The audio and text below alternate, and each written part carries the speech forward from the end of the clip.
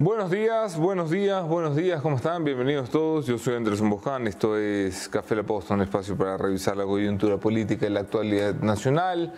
Es lunes 3 de abril del año del Señor 2023, son las 8:08 de la mañana, arrancamos Café La Posta en esta jornada. Luis Vega, saludos desde México, saludos querido Luis, y saludos a todos los que se van conectando ya a la caja de comentarios. Javier Fernández, felicidades por los 100K suscriptores.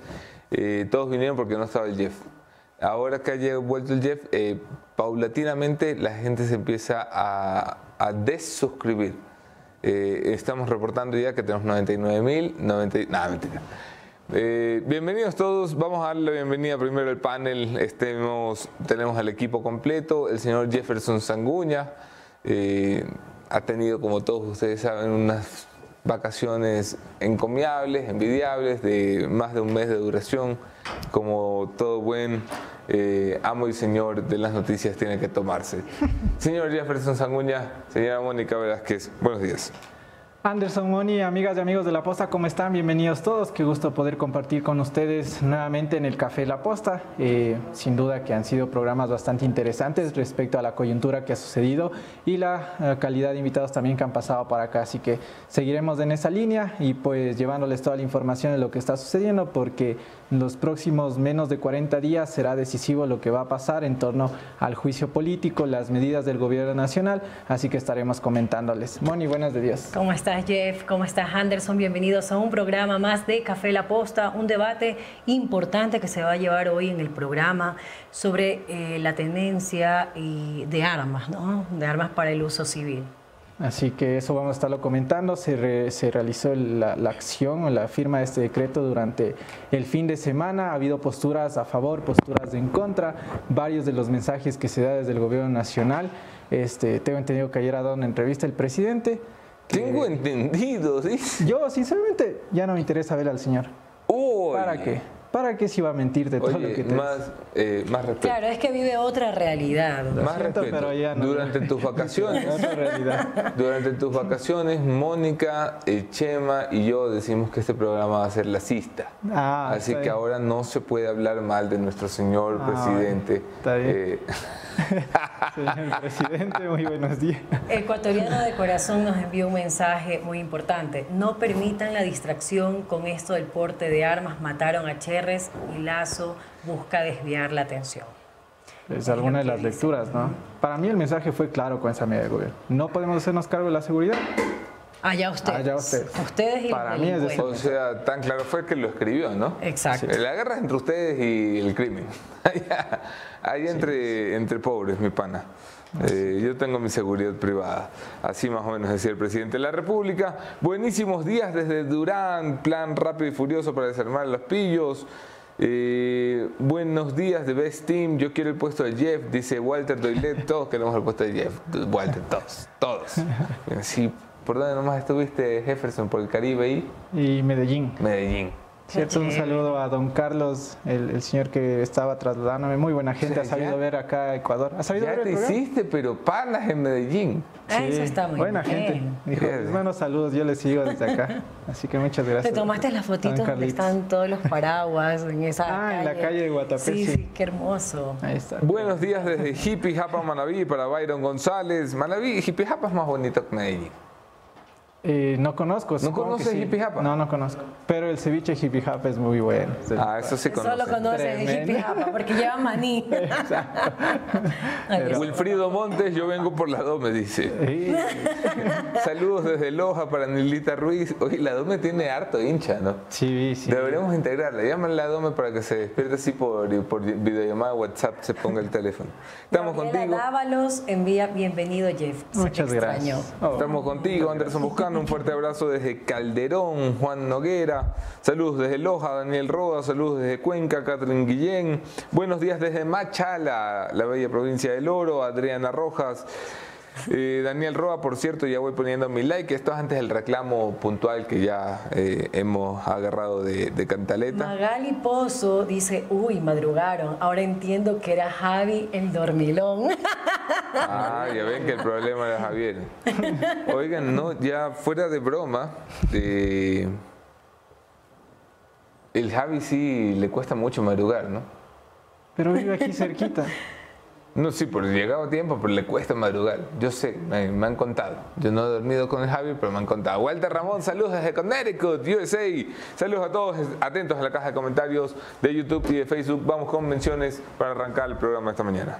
Vamos a ir con menciones y por supuesto agradeciendo a quienes ya se conectan a la señal de la posta, a las personas que nos ven desde la ciudad de Guayaquil. El siguiente mensaje: todos los estudiantes de bachillerato del año lectivo 2020 y 2021 de colegios fiscales y fiscomisionales deben acceder al enlace jóvenesdeejemplares.generaciondigitalgy.com para verificar si pertenecen a este programa de acuerdo con sus calificaciones registradas. Vamos entonces con la revisión de los hechos, las principales novedades que sucedieron durante el fin de semana. Bienvenidos todos, esto es En Caliente.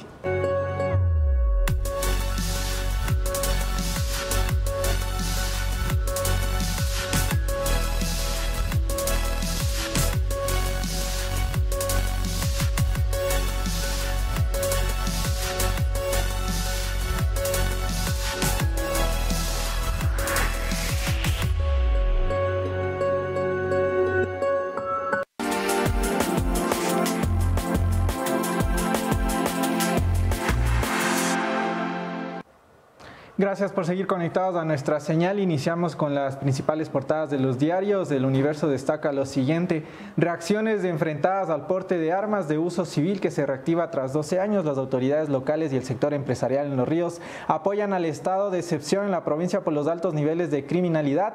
En Santa Elena, el gremio turístico cuestiona la medida porque cree que afectará al flujo de visitantes. Sobre este anuncio, en la mañana en una entrevista el señor Ordóñez, secretario de Seguridad, decía que, porque bueno, hubo anuncios de las universidades, ¿no? De muchas universidades del aspecto académico rechazando la medida, diciendo que lo piensen mejor, que es un peligro. Y que muchas no leído, universidades se han pronunciado y están en contra del porte de armas. ¿Y qué dijo eso, lo que tú dijiste? Ordóñez dice que no han leído, que las universidades vayan, aprendan a leer. Exacto, aprendan a leer el decreto y de ahí hablamos, les dijo. A las universidades. Sí, no, porque Ordóñez es un tipo muy inteligente. Pero bueno, eso... Bueno. Oye, y Ordóñez nada que se va, ¿no? ¿Qué ves? Hizo renunciar a todo el mundo, se quedó ahí, dijo aquí estoy para comprar las armas y ya ni siquiera van a comprar las armas. ¿Ya no van a comprar? No, está metido en otro Se le cayó vuelta. el negocio. ¿Se cayó? Está metido en otra vuelta. ¿Ves lo que uno siente? Ha pasado muchas cosas. Mientras tú estabas de vacaciones, el señor Ordóñez aquí estaba que se mataba trabajando por ese contrato. ¿Ya? Ya. Ok, respeto al señor Ordóñez. Eso me acuerdo que tú dijiste que estaba ahí en el contrato. Ok, a ver, ¿por dónde empezamos? ¿Tengo guión o no tengo guión? A ver, si quieres continúo con la siguiente portada y de ahí ya podemos conversar. Así es, con las noticias. Continuamos con la portada de Diario Expreso. El porte de armas genera más rechazos que apoyos. Para críticos, la medida causará un efecto contrario al esperado. Eso es lo que dice Diario Expreso, que es el debate que se lleva actualmente sobre el porte de armas. ¿Cómo mide si causa más rechazo? Diego Ordóñez decía que es parcial, porque le preguntaba Lenín Artieda, pero la seguridad de tránsito, los guardias, todos van a tener el porte de armas. Y él decía, no, ellos no van a tener. Los agentes de tránsito. No, ellos no, pero estaba un poco tenso, como que no tenía la información. Va a ser parcial. Eso ya lo vamos viendo en el camino. Y dijo, ¿cómo tomas una decisión improvisada? Exacto. Que los guardias privados, ellos sí podían prestar ayuda a la Policía Nacional. Y según el señor Ordóñez, que han bajado las cifras de muertes violentas, dice. Yo creo que están viviendo otra realidad. Se nota. No, los señores... Bueno, eso le pasa a todos los que llegan a Carondelet, ¿no? Se encierran ahí y luego ya no tienen ni idea de lo que sucede en la calle. Pero bueno. Tempranito la peste, dice Chito Monte, que además es el primer comentario. Gracias por despertarte muy temprano, Chito, para estar ahí presente. Lo importante es que nos vean, eso es lo importante. Hola, welcome back, Jeff. This is Shirley. Muchas gracias. Boscan, no puedo decir esto. Arrecho hasta el pecho. Bueno, ya lo dije, Sofi Online. La asamblea es peor que el presidente. Man Carbu, saludos desde Baltimore. Ateo Digital dice, la offshore de Ordóñez. ¿Dónde está? Diego Offshore. ¿Qué pasó? No se acuerda el señor por qué tiene un offshore. No se acuerda que hace su nombre en el directorio. Así es. Apareció. De la nada. Un día se levantó y estaba en una oficina. Pero existe, porque nosotros fuimos a verificar absolutamente toda la información. Ya estaba ahí, ¿no?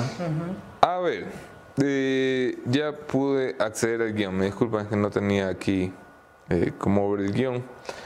Vamos a los hechos y los acontecimientos que marcaron la jornada de este fin de semana. Okay. Antes de ir al debate sobre las armas, muy sorpresiva la renuncia de Juan Carlos Holguín este fin de semana. Era probablemente el último hombre de confianza del presidente en Palacio de Carondelet. Ahorita sí, tiene puro extraño. Diego Ordóñez se lo prestó Osvaldo Hurtado. Pero Bernal es de confianza del presidente. Sí, pero Bernal es ministro de Inclusión Económica y Social. Pero en temas políticos siempre habla con Bernal. Sí. No estoy menospreciando al señor Bernal. Quiero decir que lo tiene ocupado en una cartera un tema menos social que a él le importa poco. O sea, no le pone de ministro de gobierno, no le pone de... Nada. Está en otra vaina. Okay. Y Bernal también es importado, ¿no? A Bernal se lo trajo el movimiento de Paul Carrasco. Juntos. Suyo. O sea, así como la gente del banco, tipo Iván Correa, como la gente de la fundación, tipo Aparicio Caicedo, como el mismo Pozo, como el señor Holguín que salió de la alianza por la alcaldía de Quito, ya no le quedan suyos. Claro. Tiene hombres de Jaime Nebot, como Cucalón, hombres de Osvaldo Hurtado, como Ordóñez. Manrique es un tipo que aparece en su vida cuando va a formar gobierno, porque va y le dice, quiero que me expliques cómo funciona esto del ambiente, y le explica, y le gusta la explicación, y se lo queda como ministro de Ambiente, ahora es canciller. Eso sí se llama ascenso. Pero así de confianza, No hay. yo diría que Corral, no, porque que es hombre de son Fidel, personas que en este momento, bueno, están fieles al presidente, pero en sus espaldas tienen otro tipo de conversaciones. Claro. Como Pero ya claro, lo no hay hemos nadie comentado más, ¿no? aquí, ¿no? Que el presidente solamente le gusta escuchar lo que él quiere y que le queda poco tiempo y bla, bla, bla. Ya está ahí, ¿no? Bueno, el señor Holguín tomó la decisión. ¿Pero por qué se va Holguín? No sé el motivo. O sea, la carta, tenemos la carta. La carta es súper decidora. Pero se va en medio de un escándalo de solicitud de asilo político de Hernán Luque en Argentina. ¿Eso fue oficial? Yo vi eso así rapidín, pero no sabía. O sea, si es que eso era lo confirmado. dijo Fernando Villavicencio Güey. y lo pudimos confirmar nosotros. Ah, ok, ahí sí. Sí. No, el señor Ay, sí. Villavicencio estuvo en lo correcto. El señor Luque pidió asilo político. Yo, si fuera Danilo Carrera, le iría diciendo a mi abogado Eduardo Carminiani, a mis abogados penalistas, al que se acaba de buscar el señor Molina, porque sí sabes que se buscó al despacho de Molina, ¿no? El que vive diciendo que el man abre las puertas ahí en Fiscalía. No. Bueno, yo le iría diciendo a mis abogados, a mi ejército de abogados, que se preparen. Así por si acasito. Porque si Luque consigue ese asilo político, mira, va a cantar de lo lindo. De lo lindo. Luque tiene ganas de hacer acuerdo con Fiscalía. Y si Luque hace acuerdo con Fiscalía, va a cantar. Claro, don Danilo tendrá que ver así un departamentito en Brickell, que esté bonito, más bonito que el de los Ceibos, porque aquí se le va a complicar la cosa. Mucho.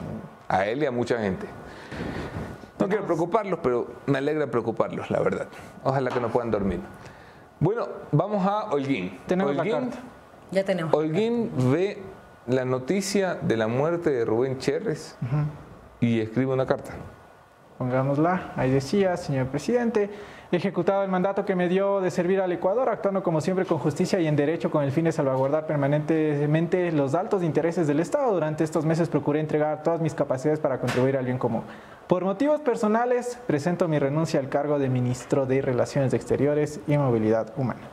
5 líneas. Carta 5 pequeña, líneas. exacto. La Moni me concreta. decía antes de que se presente oficialmente la carta, me decía, y saldrá dándole las gracias al presidente. Y decía, ¿cómo no le va a dar las gracias al presidente? Seguro que hace esta, la típica presidente, gracias por permitirme servir a mi país, por motivos personales me tengo que retirar, bla, bla, bla, bla. Cuando vimos la carta, ni una mención al presidente de la República. Pero en el tuit sí está. Ay, sí, tú y lo que te dé la gana, hermano. La cartita que le llevó el presidente, que es la que queda para los registros de la historia. Es esa. Claro. Dice, yo serví a mi país, Gracias. me voy. No dice gracias, me voy. Claro, me voy. Es muy decidor. Claro, y ahora la crítica es el ingreso de Manrique, que dicen que Pero experiencia tiene en diplomacia. Antes de ir a Manrique, ya vamos a hablar de Manrique, pero antes de ir a Manrique, el señor Holguín era de las pocas caras que uno podía decir Es respetable en el gobierno. respetable y honesto. ¿Ok? Una persona con la que yo tengo muchas diferencias de criterios, ninguna personal, pero que uno puede respetar como una persona honesta, que quería hacer las cosas bien. Que cuando Diego Ordóñez quería mandarnos a pinchar los teléfonos, decían, no me parece buena idea, o cuando Diego Ordóñez planificaba alguna cosa al margen de la ley, decía, Dieguito, a lo mejor no. Se va, además, en un día clave, el día en el que el gobierno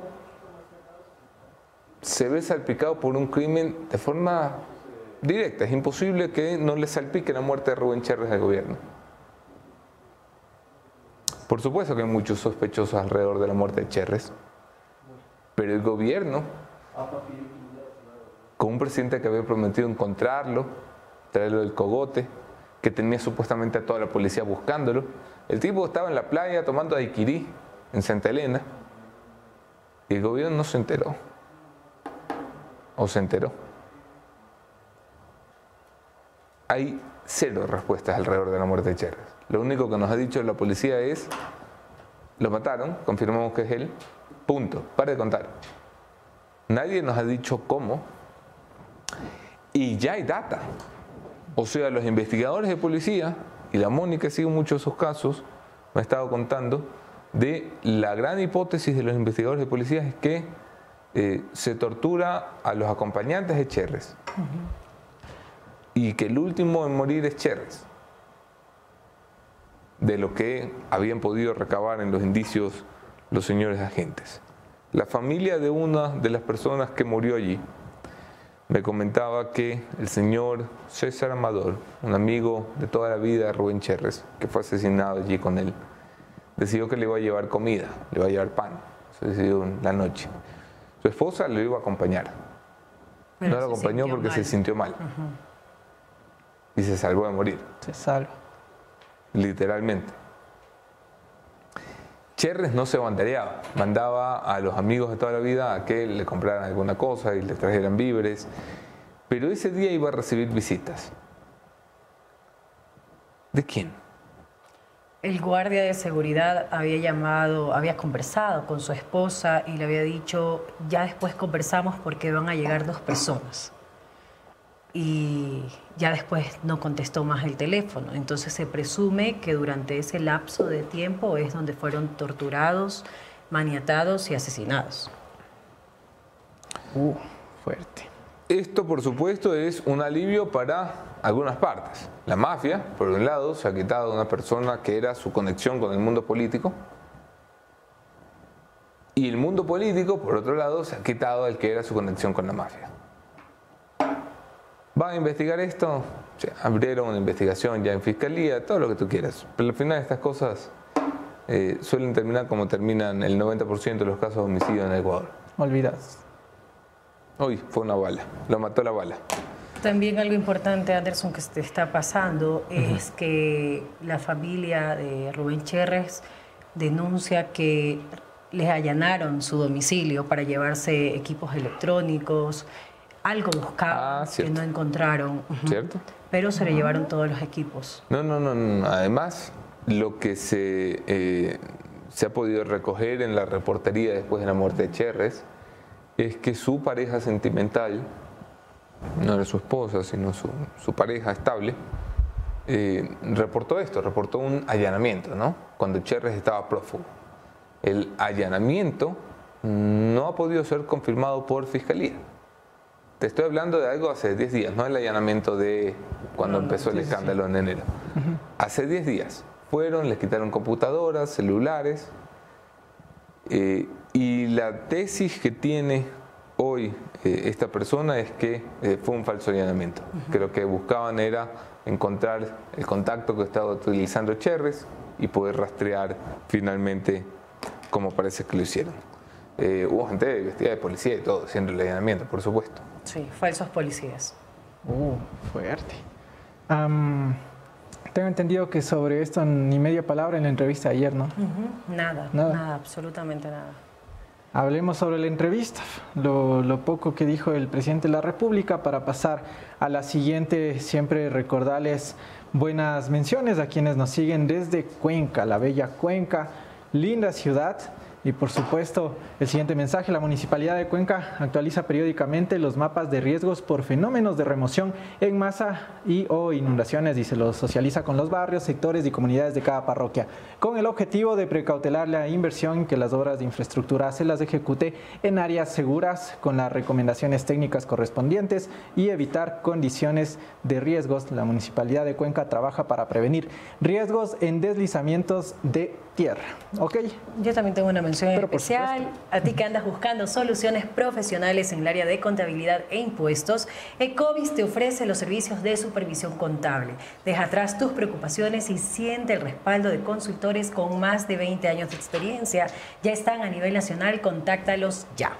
Muchísimas gracias, Ecovis, por confiar en nosotros todas las mañanas. Vamos con una revisión de lo que fue la entrevista al presidente de la República. El primer extracto de video tiene que ver sobre la tenencia y el porte de armas, que es el debate durante el fin de semana. Escuchemos lo que decía el señor Guillermo Lasso. Oportuno porque las empresas de seguridad lo pedían y las empresas de seguridad privada pueden asistir como un complemento a las acciones de Fuerzas Armadas y Policía Nacional.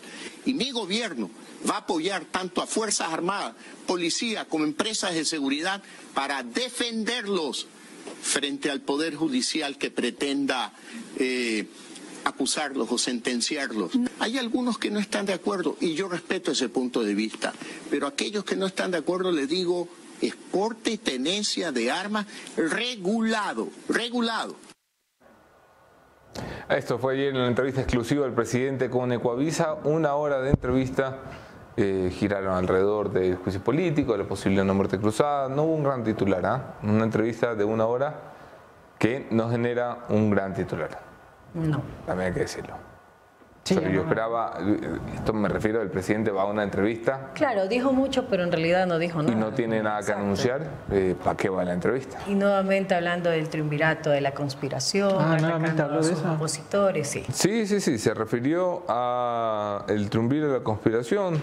Vamos a ver qué dijo sobre los demás. Moni. Sí, Leonidas Issa también fue mencionado en la entrevista, dice que pone en riesgo la democracia. También decía que quiere entrar por la ventana de Carondelet. Escuchemos. ¿Qué quiere usted que hagamos? Que le digamos al señor Issa, señor Issa, usted es el chamán del Ecuador, díganos qué debemos hacer los ecuatorianos. Eso no es posible. Quien está provocando una situación que pone en situación de riesgo a la democracia ecuatoriana es el señor Issa, que no respeta las reglas democráticas, que quiere ser presidente del Ecuador, pero entrando por la ventana de Carondelet, no la puerta ancha del voto popular para legitimar su poder. Eso no lo podemos permitir, ni a Correa, ni a Nebot, ni a Issa. Pero por eso la pregunta es, presidente, más allá de los diagnósticos, tuvimos un octubre del 2019, tuvimos un junio después, en ambos, y solo por citar esos y no los otros, donde el gobierno dijo estar preparado para lo que no pudo pasar. Fue caos y fueron $1.000 millones en pérdidas. Eso es responsabilidad del señor. Por eso, y ahora están preparados para que eso no vuelva a pasar en los próximos 40 días. Por supuesto que sí, pero sí sucede, es responsabilidad del señor Issa. Él produjo un costo de $1.200 millones al Ecuador en junio del 22. $800 millones al sector privado, a los grandes empresarios medianos y pequeños, y $400 millones al interrumpir las exportaciones de petróleo. ¿Usted cree que eso es correcto? Bien. Es un poco extraño porque en esta entrevista, bueno, no extraño, pero empezó a atacar nuevamente a la oposición, al correísmo, a Leonidas Issa porque quiere ser presidente, porque lo acaba de decir, y también al Partido Social Cristiano. Lo vemos enseguida cuando se refiere al triunvirato de la conspiración. Desde el primer día advertí de los triunviros de la conspiración. Correa, Nebot e Isa. Ahí tiene usted los 3 nombres de aquellas personas. Este es el 4º intento de desestabilizar mi gobierno. Octubre del 2021, los Pandora Papers, que se terminó la historia con el resultado de la inspección del Contralor General del Estado. En segundo lugar, junio del 22, con aquel levantamiento indígena fabricado por Leonidas Issa, porque no había motivo para llevar a cabo ese levantamiento. En tercer lugar, en noviembre del 2022, cuando recuerde usted que el 1 de noviembre en la madrugada, en 2 horas hubo más de 12 atentados, cosa inusual en la ciudad de Guayaquil. Y actuamos, como hemos actuado ahora, con rapidez, con entereza. Y la 4ª ocasión es esta, más 5 revocatorias de mandato en 22 meses de gobierno. Bueno, ha vuelto al discurso de hace un año cuando habló del triunvirato de la conspiración por vez primera. Es muy curioso porque con el triunvirato de la conspiración ha estado de malas y ha estado de buenas. Claro. O sea, ahora está muy bravito con Leonidas Issa, pero el presidente, dígale al país qué bancada le puso los votos para que Issa se libre de los delitos que cometió con una amnistía en la Asamblea. No fue su bancada. Entonces ahora, ¿quién lo entiende? O sea, el tipo es un conspirador que lo quiere tumbar. ¿Para qué se baja usted los pantalones y le pide a su bancada que le ponga los votos para darle la amnistía? Correa es un tipo malicioso, conspirador que lo quiere tumbar. ¿Para qué pactó usted con Correa? No 1, 2 veces. Que luego rompiera el pacto es otra cosa. Nebot es un conspirador malicioso. ¿Para qué pactó usted con Nebot? ¿Para qué le ha pedido a su ministro Henry Cucalón que vuelva a intentar acercamientos con el Partido Social Cristiano ahora, esta misma semana? Claro, es que le interesa por el juicio político, le conviene en este momento, pero sale, no creo que haya estado escrito no. que tenía que decirlo del tema del triunvirato. No, esta es de las cosas que improvisa el presidente, le salen como le salen. Por suerte ha admitido que han fallado en la comunicación, eso sí. Ah, ¿dijo eso? Sí. Sí, pero mantiene al ministro de Comunicación de las cosas. O sea, yo si fuera, ¿cómo se llama? El seminario después de la entrevista de ayer, por lo menos presento la renuncia, a ver qué me dicen. Con un poquito de decencia, seminario. Claro. No, la verdad es que valemos carpeta en comunicación y por el seminario llorando atrás de la cámara, así. Lo que ha causado indignación es que ha dicho que hay 100% de medicinas en los hospitales. Stephanie Espina. No, 75%. No, 75%, perdón. Pero eso no es el 100%. Pero tampoco aquí en el canal tienen audiencia del 100%. Algo así. Sí. Hizo como una comparación al respecto. El señor Jaime Nebot, líder del Partido Social Cristiano, acaba de emitir un comunicado que hacemos público en respuesta precisamente a lo que acaban de escuchar ustedes. Lasso y la misma cantaleta calumniosa, en la parte pertinente. 1. Conspiradores. La 6 y aliados ha evitado 3 veces que lo destituyan. Esta vez hay causa suficiente para ello, a través de un juicio político validado por la Corte Constitucional. 2. No lo hemos dejado gobernar. De sus casi inexistentes propuestas legislativas, las 6 y aliados han votado a favor de las que atañen a las inversiones y a la seguridad y, por supuesto, en contra de sus malhadadas propuestas relacionadas con impuestos y la amnistía de personas que cometieron delitos comunes, las mismas que hizo realidad con otros políticos a los que dice combatir. Que habló conmigo para advertirme sobre lo malo de un pacto que él mismo concibió y auspició públicamente, falso. Habló conmigo para decirme que su bloque votaría por Henry Crumple para presidente de la Asamblea y 2 horas después traicionó a las 6 aliados. Deleznable, pero no importante. Importante y fatal es que en los 2 años siguientes traicionó a los ecuatorianos al incumplir sus compromisos electorales. Quedando así el país hecho añicos. Este es un comunicado de Jaime Nebot en respuesta al presidente de la República. Ojo, de verdad, el presidente le pedía a su ministro buscar acercamiento con algunos socialcristianos, con 5 correístas y algunos socialcristianos, y luego veas estas barbaridades. Es que si yo fuera el ministro de gobierno, lo único que le pediría es que se calle. con mucho respeto, señor presidente de la República. Pero estaban manejando cállese. eso, la vocería lo estaba manejando el ministro de Gobierno y después sale la entrevista o escribe un tuit, la guerra es entre ustedes y los delincuentes, entonces tienen que pasar filtros. Y filtro que tampoco ha habido o hubo en ese mensaje a la nación de 18 minutos, no tengo entendido que el ministro tampoco sabía, ¿no? El ministro Cucalón. No sabía eso, no sabía el ministro Cucalón que iba a salir con 20 minutos en televisión nacional. Para decir nada. Nah, Yo escuché eso. Por eso pregunto. Pero si tú has estado de vacaciones. Por eso pregunto, digo. Por eso pregunto. Ya. A ver. Por eso pregunto, claro. Señor. Bueno, viene acá reclamaban que por qué no estaba el vicepresidente Lo único que puede contar es en ese... ¿Reclamaban qué? En esa cadena nacional y no las personas que salieron, que si tú te das cuenta, por ahí salían, se iban muy... Y también la primera dama agarrándose mucho las manos, las uñas. Y una de las chicas sale ya del cuadro al final, como que se aburre. Sí, la más que se aburre del discurso y dice, me voy. Nos vemos. Me voy, no me pagan lo suficiente para estar aquí. Ok, a ver, tenemos ya 7.000 personas en transmisión. Gracias por esa confianza. No puede haber solo 200 likes. Esta tradición la ha instalado ya Javier Montenegro. Es el momento del reclamo por los likes y mientras lo haces, mientras le das like a esta transmisión, te recuerdo, somos número 1 en las mañanas gracias a la confianza que nos has dado. Pasamos la barrera de 100.000 suscriptores solamente en este canal.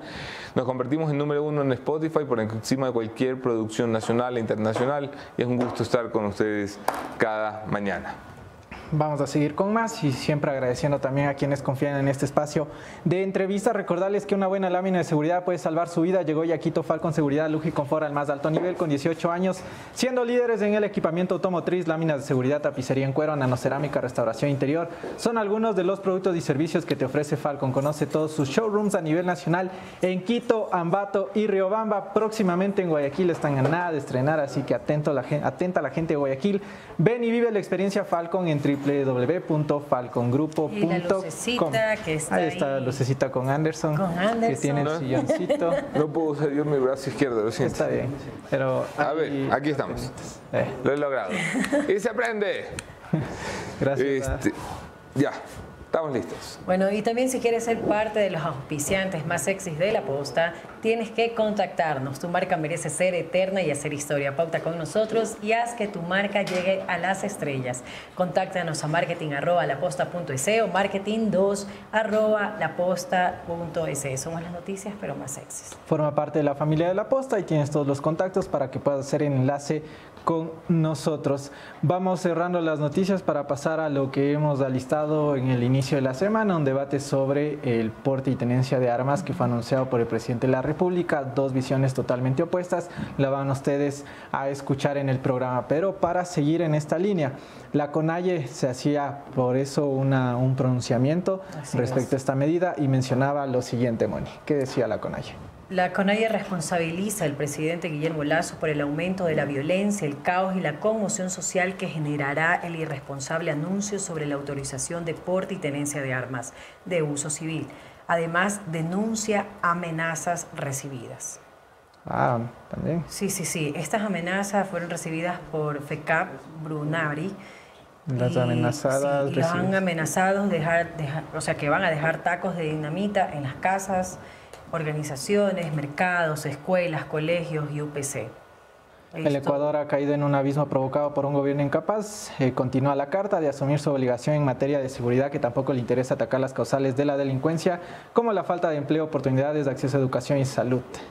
Le dice ya directamente, Lasso es un presidente corrupto y fascista en el comunicado de la CONAIE, que quiere un baño de sangre en las calles, dice Leonidas, sobre el presidente de la República, quien ahora enfrenta un juicio político y pues está tomando esta acción. Por cierto, el juicio político que se deberá tramitar en la Comisión de Fiscalización, ¿no? Y esto debería iniciar. Pero que acabo de ver el mejor comentario del mundo ever. Dice Dani Esteban que su hijo está por nacer y como no era un gran periodista le pondrá como nombre Anderson. ¡Ay, qué momento me voy a tatuar tu nombre, Dani, aquí en mi corazón. Pero tienes que ser el padrino, ¿ah? Ya, pero los regalos los da la moneda. Yo encantada. Oigan, pregunta importante. ¿El presidente de la República logra, con la decisión del decreto, coger oxígeno? ¿Le sirve el porte de armas para que ya el juicio político, cherre, Danilo, no lo agobie por lo menos una semanita? Yo creo que no tanto, porque las respuestas que ha dado la opinión pública son de rechazo incluso en esas. Entonces yo no sé qué tanto puede hacer un salvavidas para el presidente. Yo no lo veo por ahí, honestamente. No sé qué opinan ustedes, pero yo creo que no va por ahí. La Unión Nacional de Educadores muestra su preocupación en un comunicado, no sé si me puedan ayudar en producción, que dice que el gobierno busca sembrar más violencia en el país permitiendo el porte de armas. Esto no resolverá la inseguridad, la pobreza, la falta de medicinas, trabajo, educación, salud. Además, también asegura y dice, seguro este decreto es parte de los acuerdos y negociaciones para evitar la salida de Lasso. Okay, yo no sé si esto que titulaba la expresión más rechazo que aceptación, tampoco lo sé, ¿eh? O sea, no hay una forma científica de medir quién está de un lado y quién está de otro. La verdad, también es una cuestión de círculos. Normalmente la gente que es contraria al uso de armas pues anda en círculos de gente que piensa más o menos igual. La gente que está a favor del uso de armas anda en círculos de gente que piensa más o menos igual, que es la burbuja en la que nos acostumbramos a vivir, los comentarios que nos gustan seguir en redes sociales. No sé, yo creo que el presidente hace una jugada poco arriesgada, porque al final no va por un libre porte de armas ni una cosa desbaratada y loca. Va por algo peligroso en un país donde se puede falsificar todo, desde un certificado de defunción hasta ¿cómo se llamaban? Los carnets de discapacidad que tenían los asambleístas, que ni siquiera eran falsificados, eran ilegalmente emitidos. O sea, imagina que empiecen a venderse los carnets para permitir el porte de armas. Y de eso le preguntaban a Diego Ordóñez en la mañana. Le decían, oye, ¿cómo van a controlar eso? Porque es facilito que acá cualquiera saque su certificado trucho. Y decían, no, así vamos a poder. El Ministerio de Salud Pública va a estar en eso. Tranquilos, que no va a pasar nada. Pero no es nomás así, pues. O sea, sí, con hasta alergia me va a escuchar Diego Ordóñez, hermano. Hicieron y deshacieron lo que quisieron con los carnets de discapacidad, peor con el porte de armas. Así que... Y los trolls están activos, ¿no? Muy activos, ¿ah? Amenazando, intimidando, pero bueno, aquí seguimos diciendo la verdad, publicando y denunciando los casos de corrupción. Bien, vamos entonces ya al programa de esta mañana con las entrevistas. Mientras llega el señor Esteban Torres de la bancada del Partido Social Cristiano, vamos a iniciar ya con nuestro primer invitado. Se trata del señor José Alvear, analista, una de las voces importantes que ha hecho vocería precisamente en el tema de porte de armas. Así que vamos con las entrevistas de esta mañana. Bienvenidos todos. Esto es Café La Posta. El programa Jóvenes Ejemplares convoca a los estudiantes de primero, segundo y tercero de bachillerato del periodo lectivo 2020-2021 de colegios fiscales y fiscomisionales desde el 5 de diciembre a revisar el listado de los mejores promedios y descubrir si forman parte de los jóvenes ejemplares, ingresando al link jóvenesejemplares.generaciondigitalgye.com. Empresa Pública DACE, Alcaldía de Guayaquil.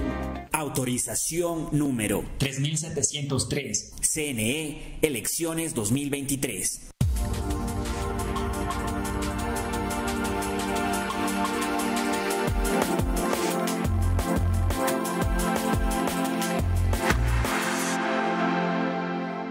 Gracias por seguir conectados a nuestra señal. El siguiente mensaje a quienes nos ven desde la ciudad de Cuenca. Recordarles que la Municipalidad de Cuenca trabaja para prevenir riesgos en deslizamientos de tierra. Es por eso que se actualiza periódicamente los mapas de riesgos por fenómenos de remoción en masa e inundaciones y los socializa con los barrios, sectores y comunidades de cada parroquia con el objetivo de precautelar la inversión y que las obras de infraestructura se ejecuten en las áreas seguras con las recomendaciones técnicas correspondientes para evitar condiciones de riesgo. Recuerden el mensaje de la Municipalidad de Cuenca.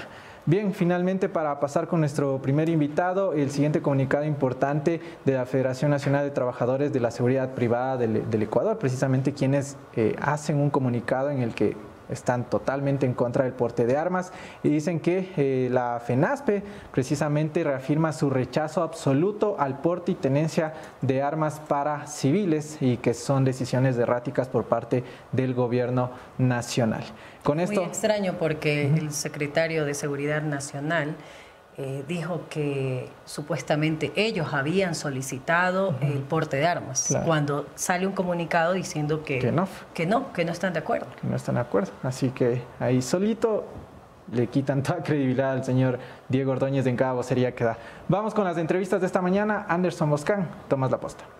Yo soy Anderson Boján, en todas las redes podemos seguir allí la conversación. Un abrazo especial a quienes comparten nuestros contenidos, a quienes le dan like a las transmisiones y a quienes se suscriben. Es un gusto para nosotros estar aquí cada mañana. Vamos a pasar enseguida con José Alvear. Tenemos pensado un debate, vamos a tener que hacer entrevistas individuales porque el asambleísta Esteban Torres se ha demorado esta mañana, al parecer, puteando a Lasso cuando en su rutina matutina lo putea al frente del espejo. José Abril, bienvenido, buenos días. Anderson, buenos días y buenos días a los que nos siguen en la posta. Vamos a empezar por el principio. El presidente ha anunciado una medida que algunos en sectores políticos distintos esperaban e impulsaban, entre esos los más radicales del centro de la derecha, incluido por ejemplo el Partido Social Cristiano, que ha defendido siempre el porte de armas como un derecho de los ciudadanos. Su postura. Creo que es una locura. Creo que es una locura, ya que nuestra sociedad no está preparada para el porte de armas y por la situación que vive hoy en día el país, de paranoia, susto, pánico, no es una buena medida. Soy un fiel creyente de que quien nos tiene que garantizar la seguridad es el Estado a través de la Policía Nacional. Entonces, claro, pero no lo hace. Entonces el Estado dice, ¿sabes qué? No puedo con todo esto. Muchachos, ayúdenme ustedes. El presidente de la República, al dar este manotazo ahogado, lo único que demuestra es que está intentando de alguna forma tender un puente con la oposición, producto del juicio que se viene. Y segundo, que definitivamente está admitiendo que perdió la brújula y que no lo puede manejar. Y eso se demuestra, Anderson, con este tuit que él escribió y después borró, donde dice: en medio de una guerra entre ustedes y los delincuentes, sí, hemos tomado la medida de libre porte de armas.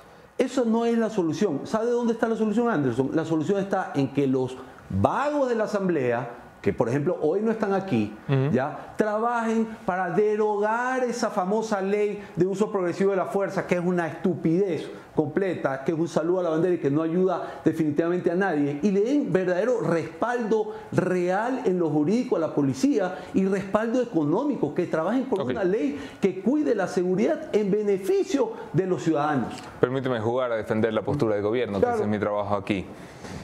Más allá de lo que yo piense. El gobierno nacional puede decir, señor Alvear, perdón, nosotros no estamos diciendo que la solución es que los ciudadanos le den tiros a los delincuentes, estamos diciendo que esta es una herramienta más, entre muchas otras. Estamos incrementando policías, estamos incrementando el presupuesto, estamos volcando estados de excepción para poder hacer allanamientos de forma imprevista y sin orden judicial. ¿De qué se queja usted? Esta no es la solución. Esta es una más de las herramientas que va a contribuir a la solución. Esta herramienta va a jugarnos en contra. Y le doy, ¿por qué? Le doy un ejemplo. Diario La Hora. Con un sociólogo venezolano. Dijo que el rato que el señor Chávez se le ocurrió empezar a armar a los barrios, esos barrios se volvieron los más inseguros de todo Venezuela. Y ahora ni siquiera la policía puede entrar. Entonces, lo que estamos haciendo es potencializar lo que se llama tierra de nadie. Aquí la solución es armar a la policía con respaldo legal con respaldo económico y con respaldo moral. Ellos son los encargados, pero si el gobierno los tiene abandonados, obviamente son carne de cañón, esto es tierra de nadie y empiezan a salir ideas locas como armémonos. Eso lo único que va a hacer es abrir la ventana a una guerra civil. Así sin hay gente que nos está mirando que seguramente está a favor del porte de armas y lo que le dice señor Alvear es, mire, yo quiero tener el derecho de poder defender mi casa, de poder defender a mi familia. Yo no voy a salir a matar a la gente. ¿Por qué no puedo tener el derecho, si la policía a mí no me defiende, de tener cómo defender a los míos? Ok, Anderson, la tenencia de armas nunca se eliminó, nunca se prohibió. Y eso implica que usted puede tener un arma en su domicilio, registrar la que está en su domicilio y ante la entrada sin autorización de una persona que quiere robar, usted puede reaccionar. Pero lo que no está bien es el porte de armas, porque eso implica que esto se vuelve el viejo este, todo el mundo camina con un arma por las calles. Imagínese Pero usted, es un arma registrada, José. Sí. Pero, es un arma que no va a poder, si alguien delinque con esa arma, si alguien dispara y mal utiliza esa arma, se puede procesar penalmente. Sí, pero eso no va a disminuir ni va a disuadir a la delincuencia. Eso va a aumentar las muertes, que hoy en día son 17.4 muertes por día, muertes violentas. Imagínese usted, cuando casos de muchachos engreídos en los barrios cerrados que salen con armas a amenazar a los guardias de las garitas porque no hacen lo que les da la gana o porque están con sus tragos o porque están drogados. Entonces, esa no es la vía. La vía definitivamente es armar a la policía y respaldarla jurídicamente. Le voy a pasar la palabra a Jefferson Sanguña y Mónica Velázquez. Esta va a seguir siendo su cámara. José, muy buenos días, gracias por aceptar la entrevista. En esa misma línea, un poco sí quisiera tener su perspectiva desde las consecuencias que podría haber a largo plazo. Usted mencionaba, por ejemplo, lo que sucedió en Venezuela, que al dar porte de armas, que al dar armas a ciertas personas, se convirtieron en uno de los sectores de más difícil acceso para incluso la misma seguridad pública. Más allá de eso, ¿qué otros problemas se podrían generar desde su punto de vista con el porte de armas? Bueno, un descontrol completo, porque, a ver, sí, el arma va a estar registrada, sí, para adquirir la licencia va a haber rigurosos procesos, pero el hecho es de que Ecuador se volvió el país donde echa la ley, echa la trampa. Entonces hemos tenido problemas de escándalos con los carnets de discapacidad, hemos tenido problemas de escándalos, vea, yo traía unos recortes bastante interesantes. Si no tienes curso y tampoco eres bachiller, igual te ayudamos a sacar tu licencia. Oferta de tramitadores sociales. Esto es lamentablemente lo que hoy en día se convirtió Ecuador. Entonces, un país donde los tramitadores hacen magia. Entonces nos vuelven discapacitados, nos sacan las licencias. Entonces es un tema de idiosincrasia. Y ahora desde el otro lado, es decir, ¿cómo se puede enfrentar entonces o cómo se puede fortalecer el aspecto de la seguridad cuando desde el gobierno se ve que no tienen un ápice de inteligencia para saber qué hacer con la seguridad y como último recurso están lanzando esto? Entonces, desde el otro lado también, ¿cómo se podría fortalecer eso? Se dice, ok, no el porte de armas, las personas que no usen esto, pero ¿qué hacer cuando el gobierno ha demostrado que no tiene la capacidad entonces para garantizar la seguridad de la gente? Es que no solamente un trabajo del gobierno, es un trabajo de los señores asambleístas.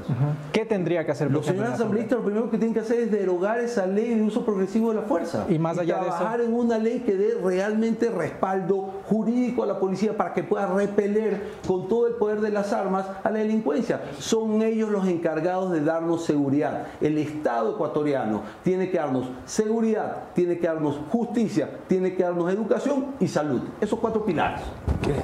No sé cómo está, le saluda Mónica Velázquez. Hola, Mónica. Usted dice que el decreto permitirá que se incrementen las muertes violentas, porque podría incrementarse los suicidios, los feminicidas, asesinar a sus esposas, pero tener un arma no faculta a nadie matar indiscriminadamente. ¿De dónde saca que el porte de arma regulado traerá esa consecuencia? Vea, Mónica, hay que estar preparado para portar un arma. Hay que estar psicológicamente listo para desembolsar un arma. Y hay que saber que cuando se desembolsa un arma es para disparar. Y no todos estamos preparados para eso. O no todos están preparados para eso. Una cosa es el gas pimienta, que sí tiene un efecto disuasivo. Otra cosa es salir disque a frentear a un delincuente con un arma, el delincuente que sí está acostumbrado a disparar, el delincuente que no le genera ningún tipo de carga de conciencia a disparar. ¿Qué cree usted que va a hacer al ver una persona que sale con un arma, así no la desenfunde? Lo primero que hace es disparar a matarle y luego le va a robar. Entonces, no creo que es la solución. Definitivamente no es la solución, no estamos preparados como sociedad. Y yo no me estoy comparando con Estados Unidos, como han hecho algunos que han salido en medios, porque creo que es una cultura totalmente distinta. Pero sí con Venezuela, como lo acabo de demostrar con un reportaje de Diario La Hora, que somos países con idiosincrasias parecidas. José, por otro lado, el principal argumento de los ciudadanos a favor del porte de armas es que hoy están más armados los delincuentes que los ciudadanos.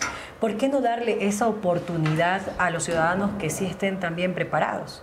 Porque los ciudadanos no están preparados para portar armas. Quien está preparado, capacitado para portar armas son las fuerzas del orden, entiéndase la policía y los militares. Son ellos los que nos tienen que dar la libertad de poder caminar seguros por las calles sabiendo que ellos nos cuidan y nos protegen. Entonces, el problema no es de la policía, el problema es del gobierno que abandonó los recursos para la policía. Y al abandonar los recursos para la policía, entonces ellos hacen lo que pueden, pero definitivamente no se alcanza. No alcanza con que haya más policías si no hay recursos para chalecos antibalas, si no hay recursos para armamento, si no hay recursos para capacitación. El problema está en el gobierno que no apoya económicamente a la policía y en los señores asambleístas que definitivamente no trabajan en función de país para generar una ley en beneficio de la seguridad de los ciudadanos. Entonces dices, los ciudadanos no están preparados para usar las armas, pero eso es precisamente lo que pide el decreto, que quien vaya a tener el arma haga una demostración de que está preparado para utilizarla psicológicamente, que sepa el manejo de armas, que cumpla algunos requisitos. Es de hecho bastante estricto el decreto. Anderson, en este país donde más pesa la novelería que la capacidad, yo creo que hasta que empecemos a caminar con estos famosos permisos y se empiece a demostrar vía estadística que esto aumentó el número de muertes y no lo disminuyó, vamos a tener un costo muy alto. Pero mostramos también un documento donde se tramitan licencias, y es cierto, en este país se tramitan licencias de conducir, sean carnes de discapacidad, pero no por eso prohibimos los beneficios a los discapacitados ni prohibimos a la gente conducir un auto. De acuerdo, es que mi teoría es que las personas que están capacitadas para portar un arma es un grupo pequeño. Sin embargo, la gran mayoría, producto de este anuncio a medias del presidente de la República y mal transmitido para variar, va a intentar conseguir el arma a como dé lugar. Y mi consuelo, Anderson, es que si eso funciona como funciona el IES y el registro civil, no van a sacar el permiso jamás. Vamos a terminar, José, con un comentario final de hacia dónde crees que camina el país con una medida como esta y cuáles crees que son las soluciones o alternativas.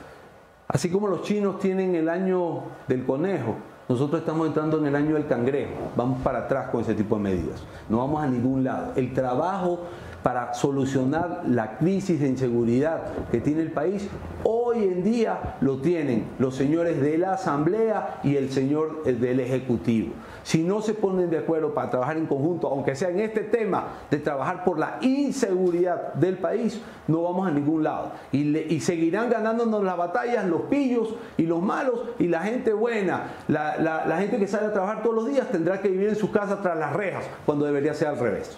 Gracias, José, por la participación, Gracias por tus comentarios. Me disculpa si me puse gobiernista, pero me toca, ahora me pongo de tu lado para hacer la entrevista con Esteban Torres, que será nuestro segundo invitado. Escucharon ustedes a José Alvear, analista, para hablar precisamente del porte regulado de armas que decretó el presidente de la República. Esteban Torres es asambleísta, es jefe del bloque del Partido Social Cristiano. Es probablemente una de las figuras que impulsará la interpelación del presidente de la República en 40 días más o menos, según los tiempos, pero hoy está aquí para hablar de porte de armas. Al final aprovechamos un rato para hablar de juicio político también. Esteban, bienvenido. ¿Cómo andas? Gracias. Bien, disculpas la demora. Tranquilo, hombre. Nos arruinaste los planes nada más, pero como buen político eso se te perdona. El tráfico quiteño. No lo hagas arrojar, Esteban, por Dios, a todos nos ha pasado. Oye, Esteban, el principio. tú has defendido siempre el porte de armas como una postura que está en el ADN de los socialcristianos, pero especialmente en el tuyo. ¿Por qué? Bueno, yo soy la primera persona que promueve un proyecto de ley. Yo promuevo en diciembre del 2020, una reforma a la ley de armas de 1980, precisamente para buscar impedir lo que se ha hecho en este país desde el año 2009, porque la tenencia y el porte de armas, muchos hablan de Estados Unidos, de Colombia, ha estado permitida en el Ecuador desde 1830 hasta una serie de regulaciones que empezaron en el 2007 y el 2009, que comenzaron a impedir que los buenos ciudadanos tengan acceso, cumpliendo requisitos, a armas. Entonces, y si uno ve las estadísticas, lo que pasaba en el país antes de esos años, se dará cuenta que jamás vivimos del viejo oeste. De hecho, los buenos ciudadanos que tenían permisos jamás se vieron involucrados en un solo delito. Es decir, la gente buena que llega a tener un arma no incumple la ley. Y ¿Para qué la gente buena quiere un arma?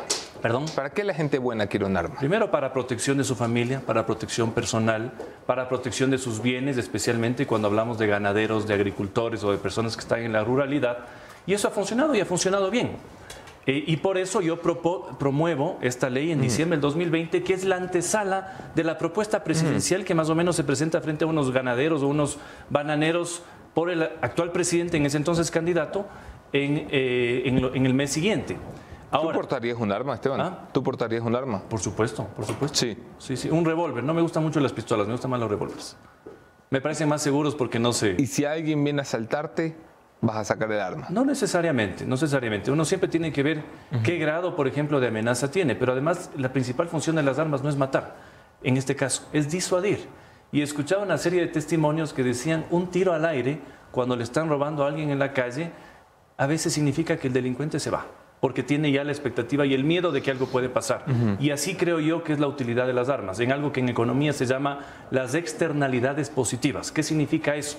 Que un delincuente va a pensar 2 veces antes de entrar a robar en un local si piensa que el dueño puede tener un arma. Eso se llama una externalidad positiva, que de alguna manera influye, no para solucionar el problema de seguridad, seamos claros, pero para contribuir en alguna parte para que no exista lo que está sucediendo ahora, que es un descontrol total de los delincuentes con armas. Lo que pasó en el Fortín. Entra una entidad bancaria que se entiende que tiene un guardia de seguridad con un arma de altísimo calibre. Entonces, aquí estamos... Déjame ponerme en la postura contraria a la tuya para que esto sea interesante para la audiencia y le saquemos provecho, pero la mayoría de democracias civilizadas de Occidente lo que está haciendo es ir en vía contraria al porte de armas. Lo que están haciendo es hacer cada vez más difícil, más complicado el acceso a las armas. Lo que están haciendo es vetar incluso el porte de armas. ¿Por qué nosotros caminamos en sentido inverso? Normalmente los gobiernos de izquierda, no solo en el país, sino a nivel internacional, son antiarmas. ¿Por qué? Porque es peligroso para cualquier desviación autoritaria un pueblo armado. Y te doy un ejemplo. El ejemplo de Bolsonaro, por ejemplo, en Brasil, no es que se liberó el porte y la tenencia de armas, pero con regulaciones y con requisitos estrictos. Brasil, por ejemplo, es una de las poblaciones que más armas tiene en su población. Lo mismo en los Estados Unidos. Y en Estados Unidos hay que sectorizar por sectores. Nueva York es muy distinto, por supuesto, a Texas o a Florida en este caso. Sí. Pero, y ahí hay que poner también en contexto, ¿no? ¿Por qué nosotros estamos de acuerdo en esto? Porque es un concepto que hemos defendido. Yo al menos en lo personal he defendido. Sí, claro. Ahora pongámoslo en el contexto del gobierno, porque el gobierno quizás lanza esto de forma desesperada, porque está cayéndose, quizás para tapar el escándalo de Torres, no sabemos. Y a mí lo que me preocupa, más allá del decreto, es cómo se va a ejecutar este decreto. ¿Va a estar el señor Diego Ordóñez a cargo del tema de las armas? O sea, eso nos genera muchísimas dudas. ¿Esto va acompañado acaso de alguna política de importación de armas? Porque en este país el arma más barata cuesta por lo menos $3.000, no está al acceso de cualquier persona. ¿De qué sirve tener un permiso de armas si luego el policía que dispara termina preso? Imagínate al ciudadano que dispare. Bueno, cualquier persona que se defienda, sea que está con un arma, con un cuchillo o incluso con sus propios puños, tiene que someterse a la justicia para demostrar que fue en un estado de necesidad. O sea, eso no está exento ni el policía. Y por eso lo que el invitado anterior, al que no le conozco, decía, es falso. Una de las 9 leyes que se le ha entregado a este gobierno en materia de seguridad fue precisamente la del uso legítimo y progresivo de la fuerza, para que el policía tenga más fundamentos del momento en el que esté frente a un juez para decirle que utilizó su arma en defensa de la necesidad de un ciudadano.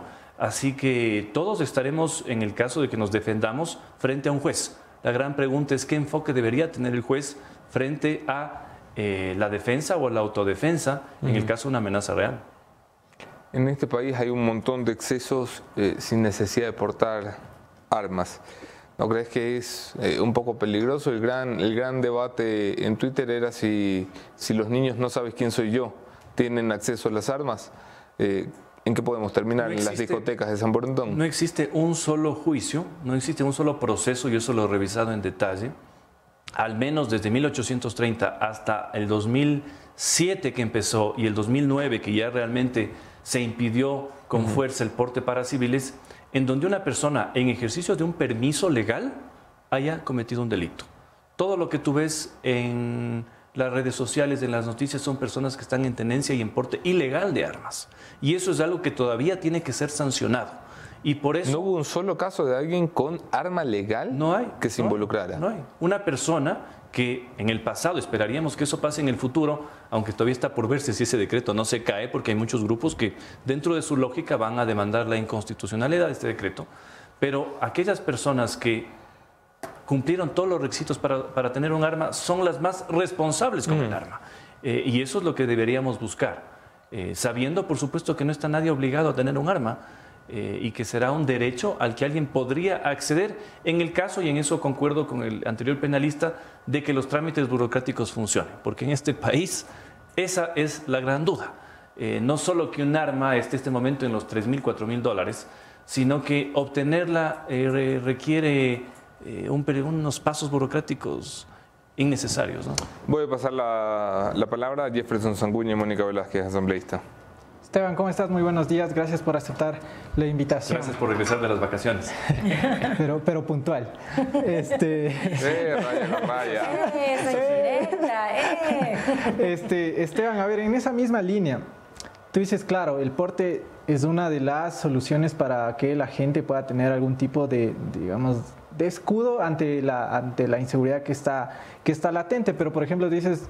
Esto de comparar con Estados Unidos no es tan acertado. Sin embargo, creo que sí es un aspecto en el que se puede también entrar a debatir.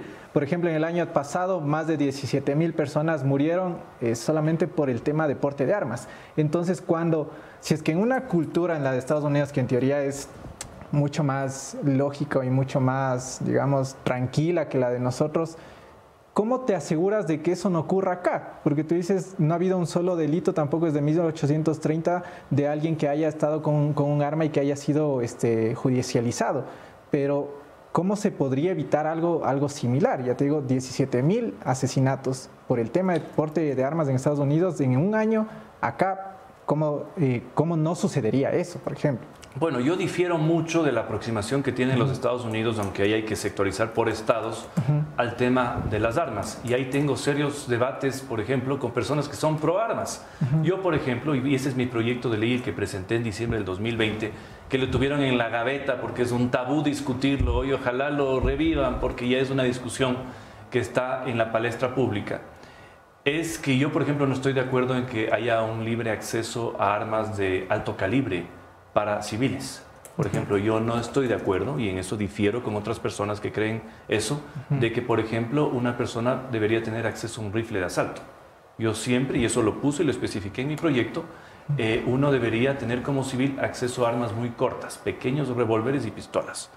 Y si es que la eso ciudadanía... es lo que pasa en los Estados Unidos. Tú ves que muchas veces acceden a rifles como si nada, y en eso al menos yo no estoy de acuerdo. Y no solo eso, los requisitos que yo puse en mi proyecto de ley son más estrictos que los norteamericanos y los europeos en horas, por ejemplo, de práctica, en horas de preparación teórica también, cuando se puede usar un arma, es decir, requisitos mucho más estrictos a los que tú encuentras quizás en los Estados Unidos, en donde la enmienda constitucional es tan fuerte y tan poderosa que ya es una parte de la idiosincrasia de los norteamericanos. Pero tú dices, claro, que no tengan acceso a armas de alto calibre. Sin embargo, la delincuencia con la que te asalta es de alto calibre. Ese es el problema. Entonces ahí... Es que eso es lo que vamos a tener, la realidad. El mundo con hitos es el mundo del desarme total. Y eso lo puse ayer en el Twitter. A todos nos gustaría que exista un mundo sin armas, pero todos todos los intentos de desarme han sido un fracaso rotundo. ¿Por qué? Porque el delincuente sigue armado. Y como dices tú, no sigue armado con armas, están con rifles de asalto. Ahora bien, si tú me preguntas, ¿un civil debería tener acceso a eso? Yo sigo creyendo que no. Y creo que un revólver y una pistola siguen siendo un elemento disuasivo suficiente para enfrentar lo que se puede enfrentar. Si va a un sicariato con 5 rifles, es evidente que un arma ni siquiera va a hacer el trabajo que pensaríamos que puede hacer. Pero sí, en temas, digamos, de menor incidencia, en donde quizás un tiro al aire de una pistola sí evita que le roben a alguien en la calle. Para pasar con la Moni, que tiene más inquietudes, otras de las soluciones, ¿cuáles se plantean desde usted? O sea, ya, todo bien con el porte de armas que ustedes digan, esta es una de nuestras propuestas, pero más allá de eso, ¿qué? Porque si hay algo en lo que creo que muchos vamos a coincidir, es que esto también tiene que ver con un punto social donde se debería trabajar, educación, empleo, que son sectores donde la gente va a decir, ok, si tengo educación, si tengo este empleo, evidentemente las ventajas del estilo de vida de las personas va a mejorar. Entonces, más allá del porte de armas, ¿qué otras soluciones proponen? Porque al final del día esto siempre va a ser... Eso hay que aclarar, ¿no? El tema de las armas es un tema mínimo dentro de un gran problema de seguridad.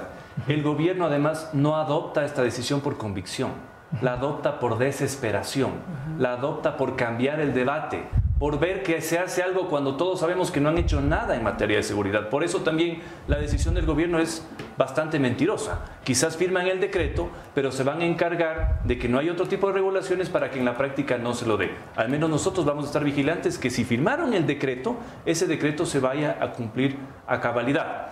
Pero en materia de seguridad, por supuesto que hay otros problemas que atacar. Yo te diría, el más grave que tenemos ahora sobre todo es el Festival de Acciones Constitucionales. Ahí está llamada la Corte Constitucional a través de jurisprudencia comenzar ya a limitar el mal uso de acciones constitucionales. Porque el problema que tenemos ahora es que grandes delincuentes hacen uso, por ejemplo, de las habeas corpus, hacen uso de las acciones de protección, hacen mal uso de una serie de acciones con abogados muy bien pagados, con jueces muy bien pagados, y tú tienes ese descontrol constitucional. Es decir, cambiar la Constitución como tal implica llamar a una constituyente. Para mí, un riesgo de que aprobemos un texto mucho más malo que el que tenemos ahora. Pero sí tenemos en este momento a la Corte Constitucional como un instrumento para limitar. Se han presentado varios proyectos. Yo he presentado un proyecto en la Asamblea para regular de alguna manera el mal uso de las acciones constitucionales. Esa va a ser una forma de combatir parte del problema en materia de inseguridad. Y luego está, por supuesto, la inversión en salud, la inversión incluso en obra pública, que da trabajo y que genera trabajo para muchas personas. Y, por supuesto, el tema de cultura, el tema de diversión, el tema de deporte, todo eso ayuda a que no crezca el narcotráfico y, sobre todo, y lo más importante, liderazgo. ¿Por qué tenemos ahora a las mafias, a los asaltantes haciendo de las suyas? Porque no se transmite liderazgo ni siquiera desde Carondelet. Y eso es un problema, no le respetan al Estado. ¿Cómo estás, asambleísta? Te saluda Mónica Velázquez. Cuando realizas un curso para el porte de armas en el GIR, que es una unidad de la Policía Nacional, los agentes te dicen, la primera regla es que nunca saque un arma de fuego si no está listo y dispuesto a matar. Asambleísta, ¿está consciente de los riesgos enormes de una población armada? Y también, si no es evidente, que esto incrementará las muertes violentas. Bueno, los choques, por ejemplo, automovilísticos, no impiden que la gente pueda sacar una licencia para conducir o matricular un auto. Es decir, en todo vamos a tener siempre un costo. Lo que se debería esperar es que el costo sea el mínimo. Que, por ejemplo, se regule que las llantas de los autos no estén lisas para evitar que hayan choques. Que la gente tenga educación vial para que no se pase la luz en rojo. Lo mismo pasa con el tema de las armas. Y aquí el gobierno, y eso es lo que yo esperaría, no se quede en una declaración o en una cadenita nacional. Significa haber firmado un decreto y poner todo el esfuerzo para que ese decreto se cumpla y se cumpla bien. Porque eso es al menos lo que nosotros hemos defendido y hemos defendido siempre. Y por eso habrá que combatir absolutamente todo eso, aunque déjenme decirle una estadística que a mí me encanta y que la utilicé cuando presenté mi proyecto. Decía Samuel Colt que Dios no nos hizo iguales, pero las armas nos han hecho iguales. Y eso aplica especialmente para el tema de las mujeres. Y por eso el gas pimienta, por ejemplo, no hablemos de las armas, el gas pimienta, que también estaba en mi proyecto y que estaba permitido, pero la gente no sabía que era muy permitido, se comprueba que en un 60 y un 65% ayuda sobre todo a las mujeres a evitar violaciones, a evitar agresiones y una serie de ataques que sufren por ser mujeres. O sea, les ayuda especialmente a ellas. A mí me encantaría ver a mujeres entrenadas y preparadas que puedan, por ejemplo, portar un arma y defenderse en el caso de que les quieran atacar.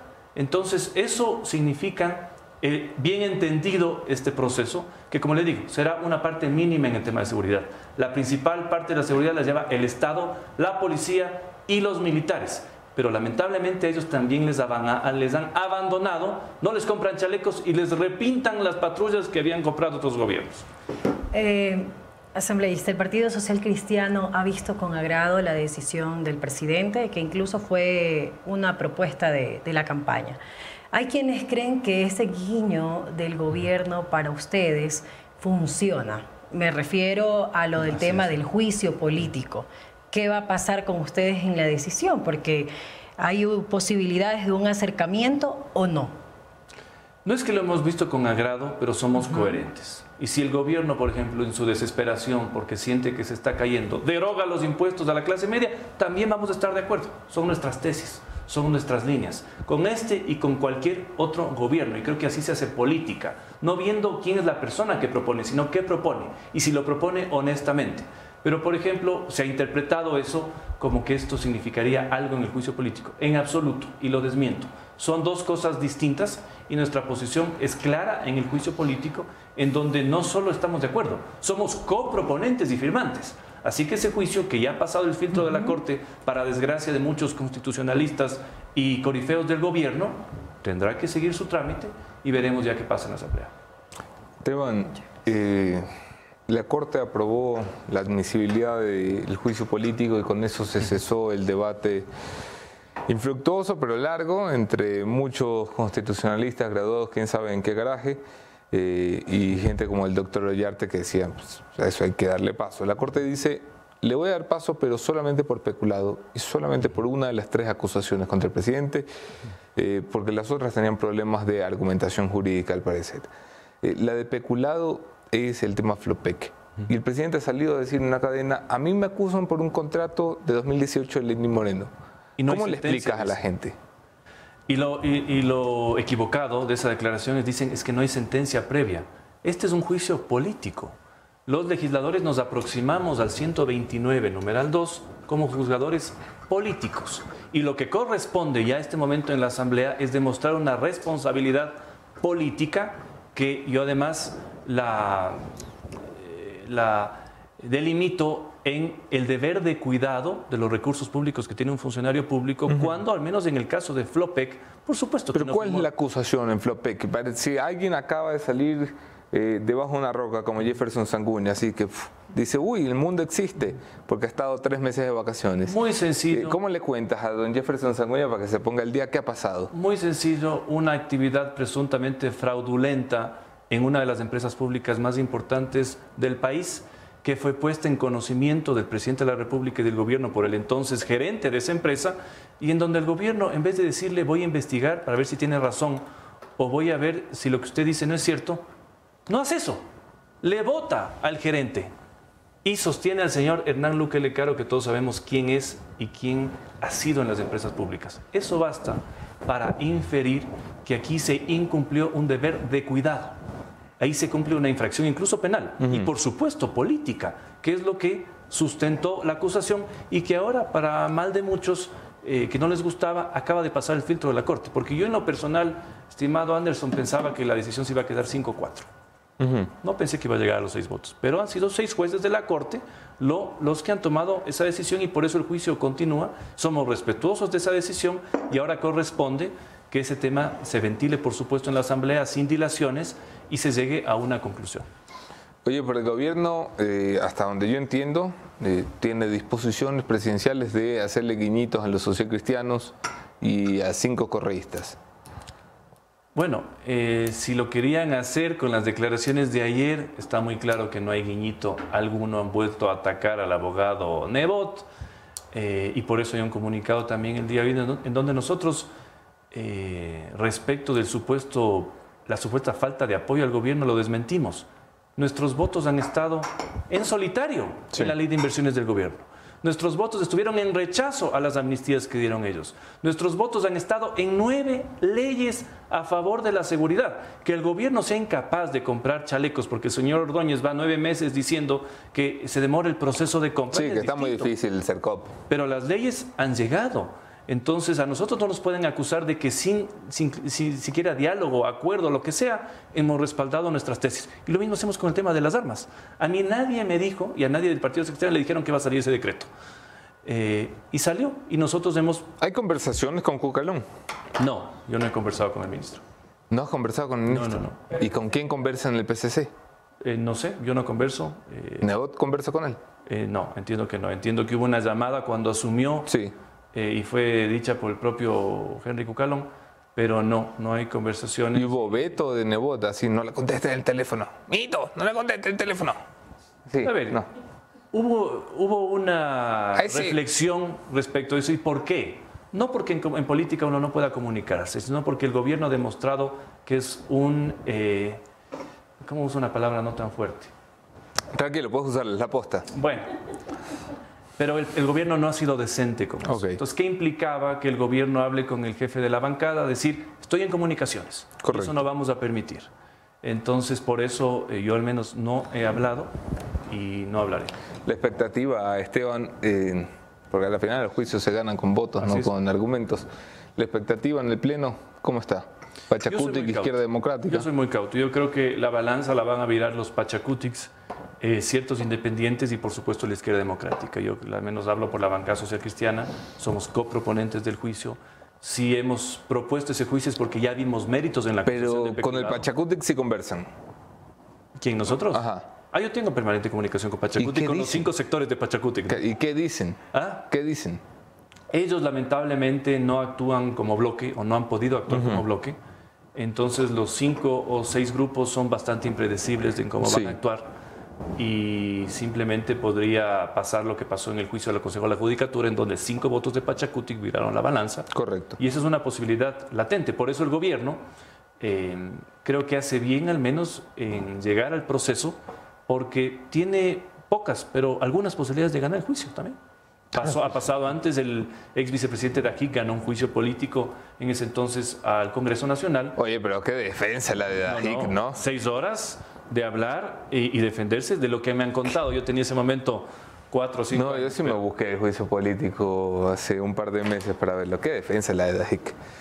Sí, la política antes se hacía con mucho más talento. El presidente le ha dicho ayer a Esteban Spin, entre las pocas cosas que ha dicho en una hora de entrevista. No quiero que te quedes le ha dicho, mira, yo me voy a presentar y después valoraré si usar la muerte cruzada o no. Mira, yo creo que quieren la muerte cruzada o quisieron en su momento, pero no pueden ya. No solo el dictamen de la Corte les quita todas las alas para la causal que tenían ellos o pensaban de conmoción social y política. Ayer han hablado de la causal de obstrucción al Plan Nacional de Desarrollo. ¿Qué plan tiene este gobierno? No ha tenido absolutamente nada. De hecho, no se puede obstruir nada porque no han presentado al país algún tipo de plan.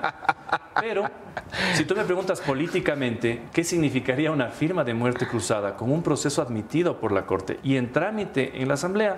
Significaría una ira popular que lo más probable es que termine con el gobierno, no en los 6 meses que le dice el papel de la muerte cruzada, a los 2 días de haber firmado el documento. Sí, no, le tienen pánico ya en la muerte cruzada. Yo creo que no lo van a firmar y si lo firmaran, yo me atrevo a adelantar que la Asamblea va a desconocer eso porque sería una anulación de competencias y tendrá que dirimirse en los tribunales si ese papel sirve o quedó simplemente es mojado. El presidente acusaba a la Asamblea de estar preocupada de tumbarlo y no de arreglar el problema de la inseguridad del país. ¿Cómo le respondes? 9 leyes le hemos entregado al gobierno. ¿Qué sirven para qué?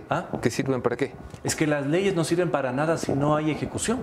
Eso es lo que en el país se tiene que entender. Una ley puede ser perfecta, pero si no hay los recursos, no sirve para nada. Y por eso la historia nos ha enseñado que hay buenos gobernantes con malas leyes y malos gobernantes con excelentes leyes.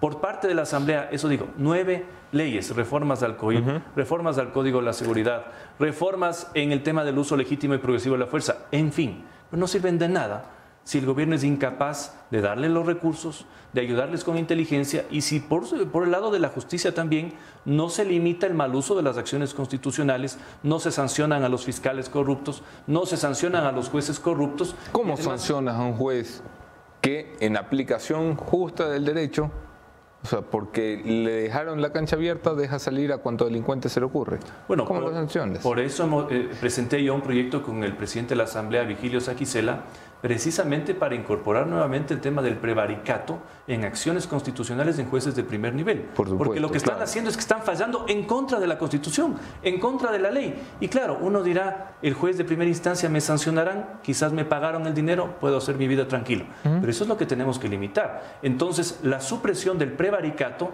es lo que está permitiendo que jueces fallen contra ley expresa y ayuden a los narcotraficantes, a los delincuentes, a los violadores y más cosas. Le voy a pasar la palabra a Jeff Sanguña por allá, que tiene alguna pregunta adicional. Una pregunta antes de cerrar, Esteban, sobre esta obstrucción que dice el presidente de la República que hay desde el legislativo. Ustedes dicen, bueno, tú dices 9 proyectos de ley, nosotros le hemos respondido al Ejecutivo. ¿Cuántas ha presentado el Ejecutivo para que diga no me aprueban nada? Salvo esta mega ley que presentó cuando inició el gobierno, que estaba muy mal hecha y que esa fue devuelta, el resto de leyes han sido tramitadas. Por ejemplo, el primer proyecto de ley de inversiones contó con los votos de la bancada social cristiana. No tuvo los votos, por supuesto, entonces no pasó. Pero, de hecho, la Asamblea, incluyendo todas las bancadas, aprobaron esta modificación de la ley de inversiones, que se acordarán ustedes era la ley de audiovisual. Pasó en la Asamblea. Se aprobó. Entonces, también eso de que ni una ley me han pasado es mentira. Es la falsedad que repiten desde que iniciaron el gobierno. Y eso los ecuatorianos ya lo tienen claro. No es obstrucción, es ineptitud, inexperiencia, indolencia, abandono a los ecuatorianos. Pensaron que el poder era la foto, la visita a los Estados Unidos y la alfombra roja. Eso no es el poder. El poder es sacarse el aire 24/7 por el tiempo que le han elegido los ecuatorianos para que estén en ese cargo. Hasta yo también tengo una pregunta. ¿Qué opinión le merece el vicepresidente Alfredo Borrero? ¿Cree usted que un cambio en la presidencia tendrá un efecto positivo en el país? Bueno, ¿por qué se ha presentado un juicio político? Que créame que no es del gusto de todos.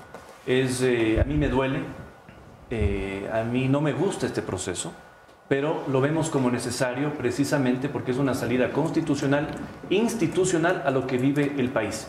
¿Qué es lo opuesto a un juicio político? Un levantamiento con violencia, con paralización económica, y eso jamás nosotros vamos a defender. Pero sí las salidas constitucionales, que en este caso para nosotros son muy claras. No es eso de que han querido vender que se siente el señor Saquicela. No, se siente el señor Alfredo Borrero. Y si eso se llega a dar y el señor Borrero mantiene el rumbo que tiene este gobierno, usted tenga la seguridad de que estaremos a la deriva. Pero si él se siente en ese cargo, recula, se da cuenta que existe otro camino, no solo al país le va a ir mejor, sino incluso, pensando políticamente, a cualquier opción que no sea de izquierda, le da la oportunidad de reconformarse, reconstruirse y presentar ojalá una opción positiva para los ecuatorianos en el 2025, porque la primera persona que ha hecho campaña para las izquierdas en este país es el presidente Lasso. En cualquier medición usted la segunda vuelta del 2025 la va a encontrar entre el correísmo y cualquiera de las opciones del indigenismo. Me refiero sobre todo a Yacu o incluso a la posibilidad del señor Leonidas Diza. Está la centro derecha y la derecha fuera de esa opción. Fuera de esa opción, porque le ha condenado este gobierno. Así que si existe un recambio institucional, constitucional y hay un cambio de rumbo, creo que existe la opción de que incluso al país le vaya mejor, haya esa estabilidad y exista la posibilidad de que una nueva opción pueda pelear algo el 25. ¿El Partido Social Cristiano ha tenido algún tipo de conversación con Alfredo Borrero?